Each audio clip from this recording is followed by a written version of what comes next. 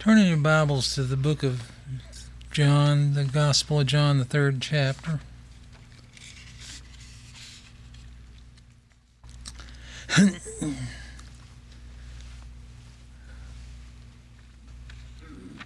John's Gospel, the 3rd chapter, the 14th verse.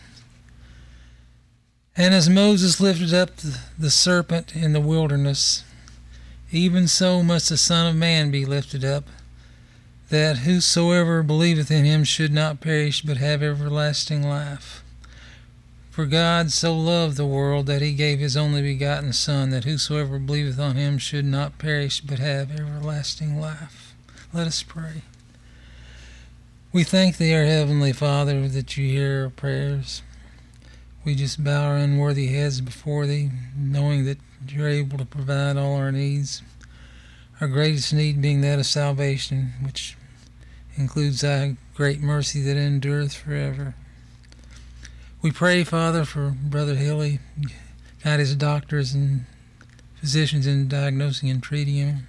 Provide him and his family's needs. Keep your protective hands upon them, as well as our pastor also.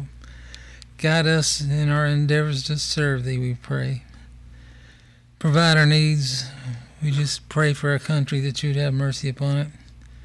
Help us to be a shining light to others. Help us to be a witness to others. Guide us in the way of truth. Help us to worship thee in spirit and in truth. We pray that we'd be found worthy to escape the coming tribulation and stand before the Son of Man. We thank thee, Father, for the promise of our Redeemer's return, what he's done for us, what he will do for us, what he does for us now. Help us to exalt his name above every name, for it's in Christ's name, through the power of the Holy Spirit, we ask, and for his sake, and amen.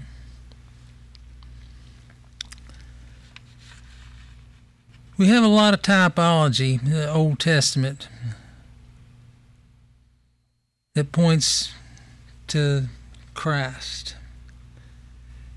This is no different. This is one of the passages that most everybody's heard and everybody always pleads, and not a truer statement could be made. For God so loved the world that he gave his only begotten Son, that whosoever believeth on him should not perish, but have everlasting life. But in the typology that pointed to this passage is the brazen serpent. We stand with our study today, the place, the event, the Passover. This is found in the book of Numbers, the 21st chapter. Numbers chapter 21, verse 1.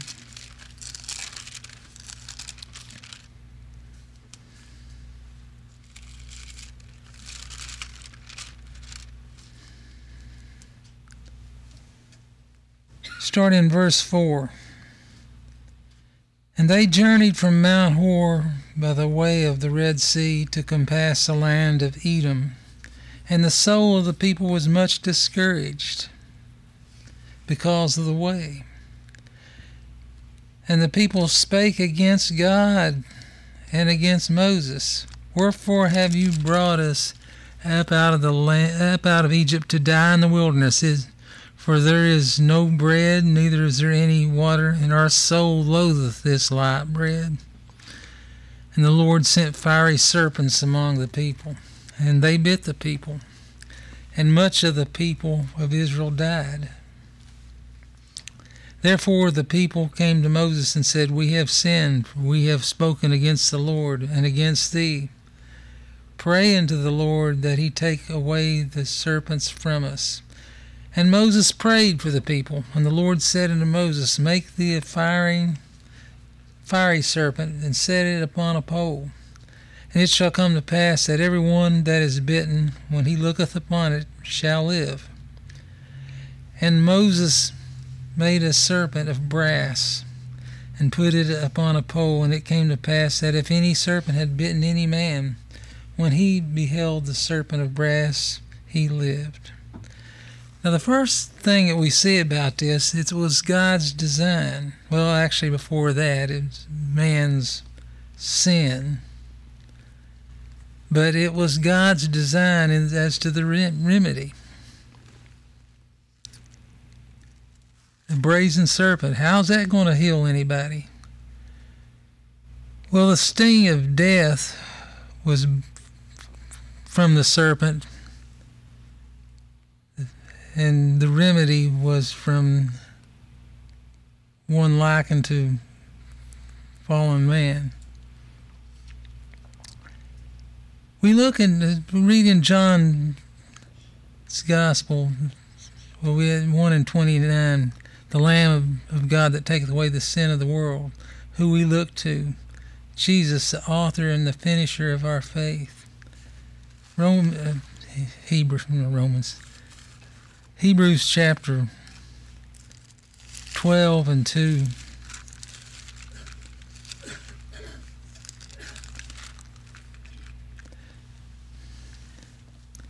Looking unto Jesus, our author and finisher of our faith, who for the joy that was set before him endured the cross, despising the shame, and is set down at the right hand of the throne of God. Now, we looked this morning at the place.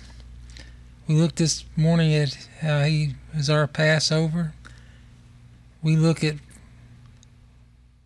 the victory, what he obtained. He's at the right hand of the Father, interceding for his people, of whom he will lose none. Isaiah chapter 45. I mean, there's many places we can read of the victory. The victory has been obtained. Isaiah chapter 45, verse 20.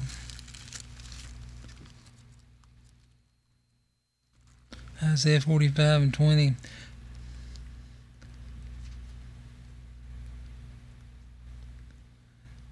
I think it's Isaiah 45 and 20, verse 23. Assemble yourselves and come draw near together, ye that are escaped of the nations. They have no knowledge that set up the wood of their graven image, and pray to a God that cannot save. Tell ye and bring them near, yea, let them take counsel together. Who hath declared this from the ancient time? Who hath told it from that time? Have not I the Lord? There is no God else beside me, a just God and a Savior. There is none beside me. Look unto me, and be ye saved, all the ends of the earth, for I am God, and there is none else. I have sworn by myself, the word is gone out of my mouth in righteousness, and shall not return, that unto me every knee shall bow, every tongue shall swear. Surely shall one say, in the Lord have I righteousness and strength. Even to him shall men come, and all that are incensed against him shall be ashamed. In the Lord shall all the seed of Israel be justified, and shall glory. Why does God use these odd things, like a lamb, like a brazen serpent? Well, one thing about it, people remember the types that God uses. They may seem odd, but man cannot, as we well know, take plain language. He doesn't understand that. He didn't understand that if you eat of the forbidden fruit of the garden, you die. Adam and Eve were put in that perfect situation. We know what happened. The serpent beguiled Mama Eve. Man's fault, but nevertheless, God provided a remedy. And that's what we see with the brazen serpent, which points to the true remedy, Christ being lifted up on the cross. Whosoever looks upon him in faith shall be spared. Now, trouble came upon Adam and Eve in the garden. They were hurting in no way. They were in need of nothing. When Christ was tempted, we looked some of this morning. He was very hungry, 40 days without food, no doubt weak, at the worst possible state, and he was victorious. David fought a lot of the battles for Israel, kicked back and took it easy. When they were fighting in war, he stayed in the palace. And we know what happened when he looked upon a young woman taking a bath. Nebuchadnezzar was enjoying this great Babylon that he had made. And as soon as he said, he said it in his heart, I guess, is this not great Babylon which I have built? The instant that he said that, he was struck with that lycanthropy, where he lived like the animals. We cannot take plain language. We cannot take it easy. Man falls into sin. It's that simple. But there again, God provides a remedy. We read about Peter in the book of Matthew, 16th chapter, when Christ said, "Who do you say that I am?" Simon Peter said, "The Son of the living God." Done well. He said unto him, "Whom say ye that I am?" And Simon Peter answered and said, "Thou art the Christ, the Son of the living God." And Jesus answered and said unto him, "Blessed art thou, Simon Bar-Jonah, for flesh and blood hath not revealed it to thee, but my Father which is in heaven." A short time later, he was telling Peter, "Get thee behind me, Satan, for thou art an offense unto me, for thou savorest not the things that be of God and those that be of men." That's after Peter said, "You surely should not go to die at Calvary." Man is an odd creature, but as it's darkest before dawn, when things are at the worst, deliverance comes only from the hands of the Almighty. After all, in the end times, Battle of Armageddon, Israel will be facing annihilation. Zechariah 14:2 tells us, "I will gather all nations, that is, I'm afraid America is included, to Jerusalem, against Jerusalem to battle. And the city shall be taken, and the houses rifled, and the women ravished, and half the city shall go forth into captivity. And the residue of the people shall not be cut off from the city." But there is a Redeemer already foreordained. "Then shall the Lord go forth and fight against those nations." He's going to be the enemy of us, I'm afraid, as when he fought in the day of battle.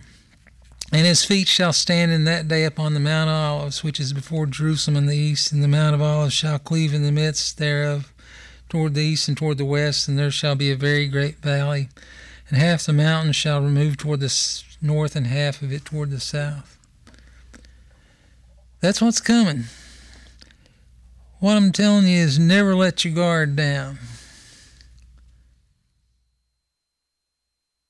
We read in 1 Peter chapter 5 about the roaring lion, seeketh whom he can devour. 1 Peter chapter 5, verse 8.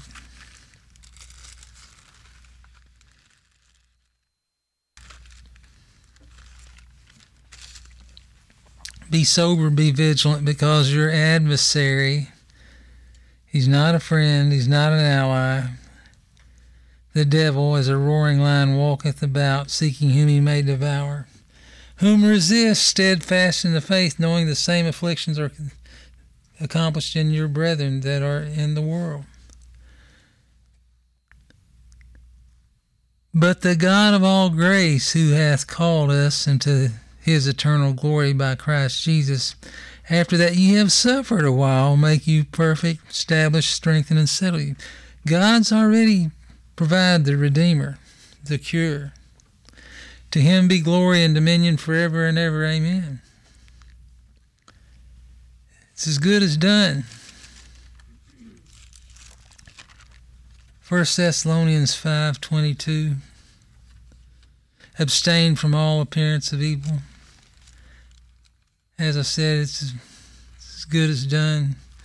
I often mention passage in the book of Romans, the 4th chapter, speaks about God who quickeneth the dead and calleth those things which be not as though they were. It's just as good as done with him. Man left alone would be no victory. Never let your guard down. Looking at the things that take place presently, the anti-Christian attitude, the anti-American attitude. There are Christians in the world perishing for their faith. When America is no more help to other countries, as it's often done, then you take the Christian sentiment of things off the earth, and what are you going to have left? Unrestrained evil. Back to the brazen serpent, it's always been an intrigue to me. Now, the serpents bit them are called the fiery, some say the flying serpent, but nevertheless, I'm sure the venom was fiery, and those that bit, many of them died. The serpent did not. The serpent had the hand in man's fall. There are 2 Adams mentioned in the book of 1 Corinthians, the 15th chapter. The first Adam is of the earth, earthy. The last Adam, it doesn't say the next Adam, it says the last Adam, because there would be no more. 1 Corinthians 15, verse 45. And so it is written, already written. Genesis 2 and 7. The first Adam was made a living soul. The last Adam was made a quickening spirit. Christ can impart life. We can't do that.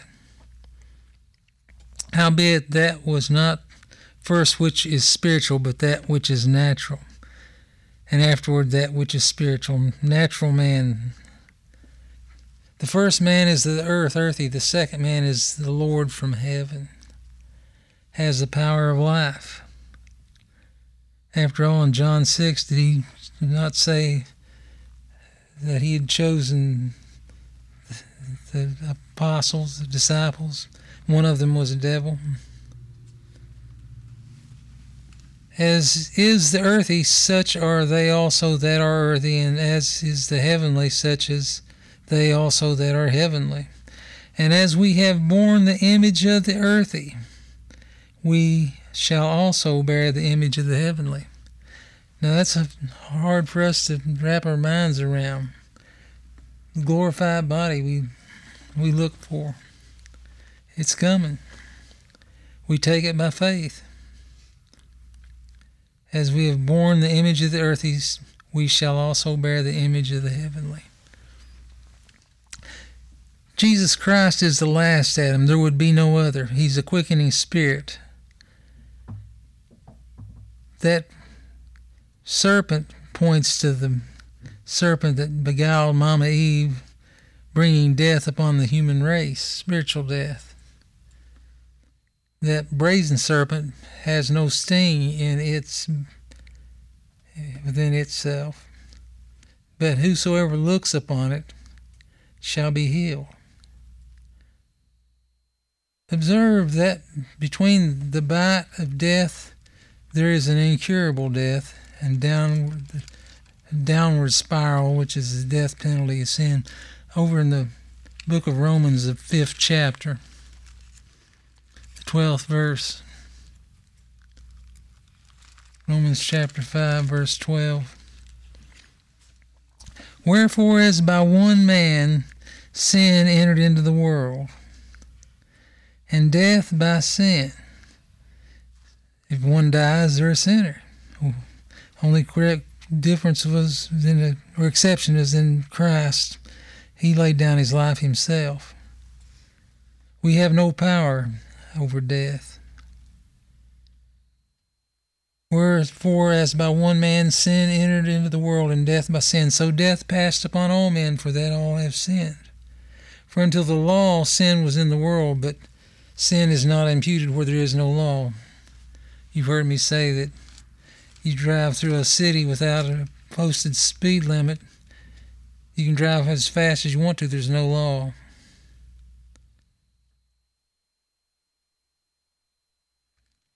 Romans also speaks about that.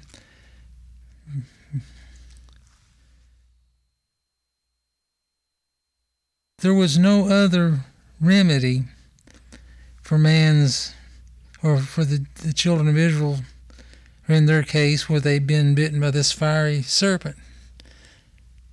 There is none other name given by whereby we may be saved. This all once again points to Christ. Moses couldn't help them. They could not help themselves. It was because of their sin that they were in this condition. They were helpless.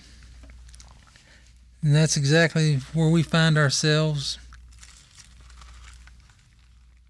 We're sinners in need of a Savior, and no man can redeem himself. Matter of fact, I think that's even mentioned there in the book of Ecclesiastes. If I can find it.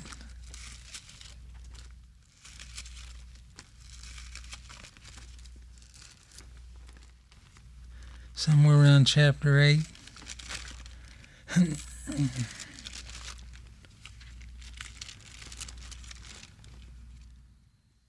Verse 8 of Ecclesiastes 8, there is no man that hath power over the Spirit, to retain the Spirit, neither hath he power in the day of death. And there is no discharge in that war. We fight a war that if the Lord don't take us out in the rapture, we're going to die. There's no discharge in that war, neither shall wickedness deliver those that are given to it. Nobody's going to come up with a scheme to help. There's only one help. That's the brazen serpent, what it was a type of. The book of Titus, chapter 3, verse 5.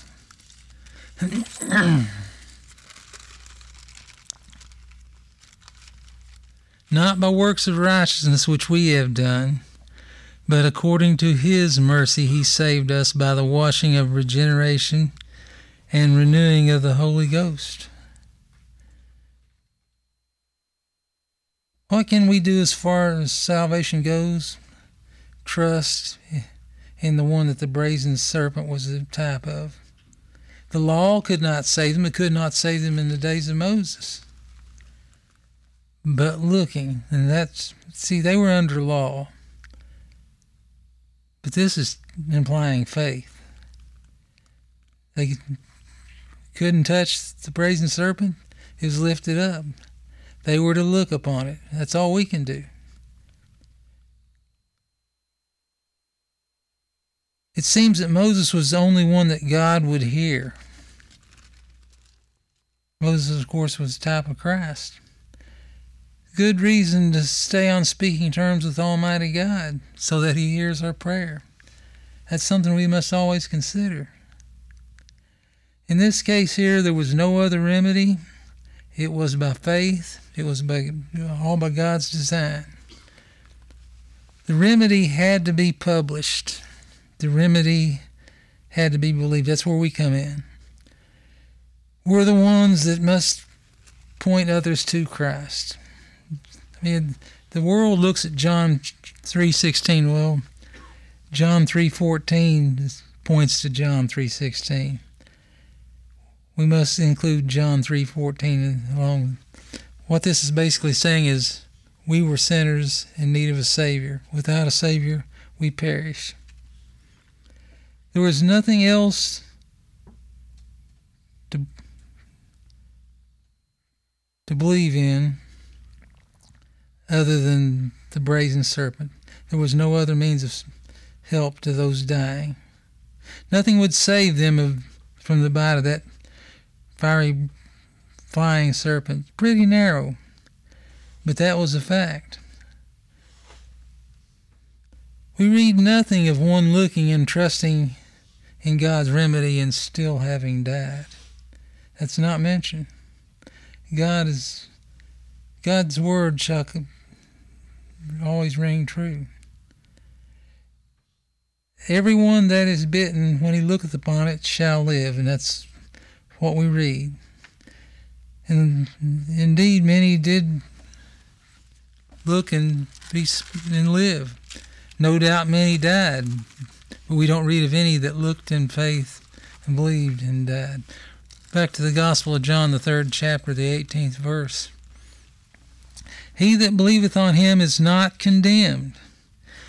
If you follow God's prescribed plan, you believe on him. If you say you believe on him and don't follow his prescribed plan, you don't believe on him. It's as simple as that. He that believeth is not condemned, but he that believeth not is condemned already, because he hath not believed in the name of the only begotten Son of God, the only Savior of sinners. In light of the fact that many died, it stands to reason that not all had faith. We look this morning there in the book of Hebrews. As I mentioned, we know that the gospel is the power of God into salvation, and man must hear the gospel. But we read in verse 2, for unto us was the gospel preached as well as unto them. It didn't do them all good. Why? Because not all believed in that brazen serpent. Not all believe in the name of Christ.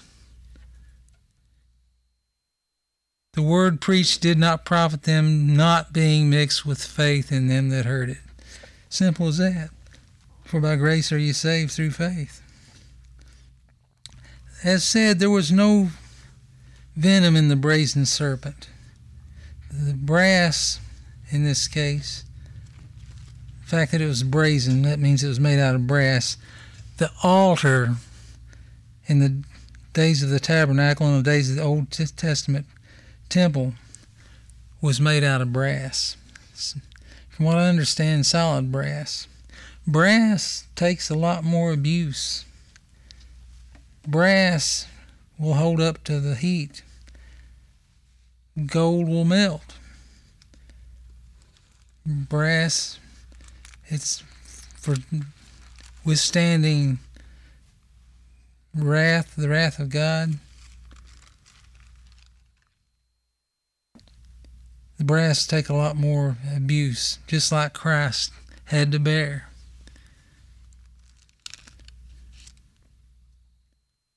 In 2 Chronicles chapter 4, verse 1, and I know King Hezekiah called this brazen serpent a piece of brass.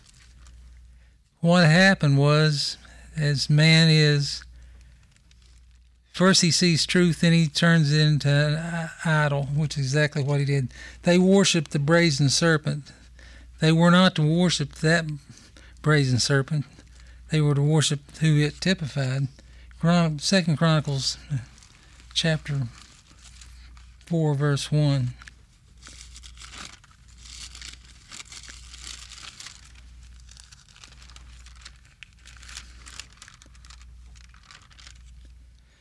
Moreover, he made an altar of brass, 20 cubits length thereof, 20 cubits the length thereof, and 20 cubits the breadth thereof.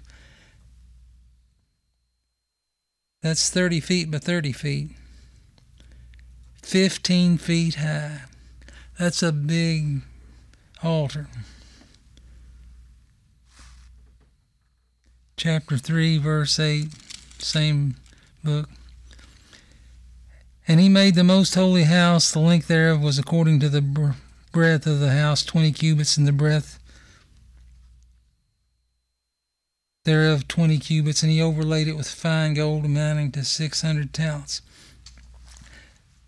The types and shadows, as we looked at this morning in 1 Corinthians chapter 10, is for our admonition, for our learning. And all these things we've looked at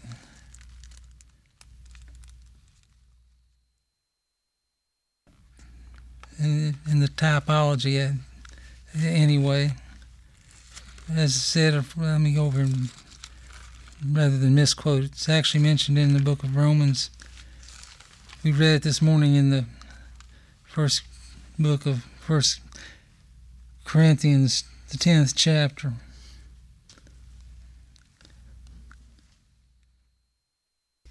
Verse 6, Now these things were for our examples, to the intent that we should not lust after evil things, as they also lusted.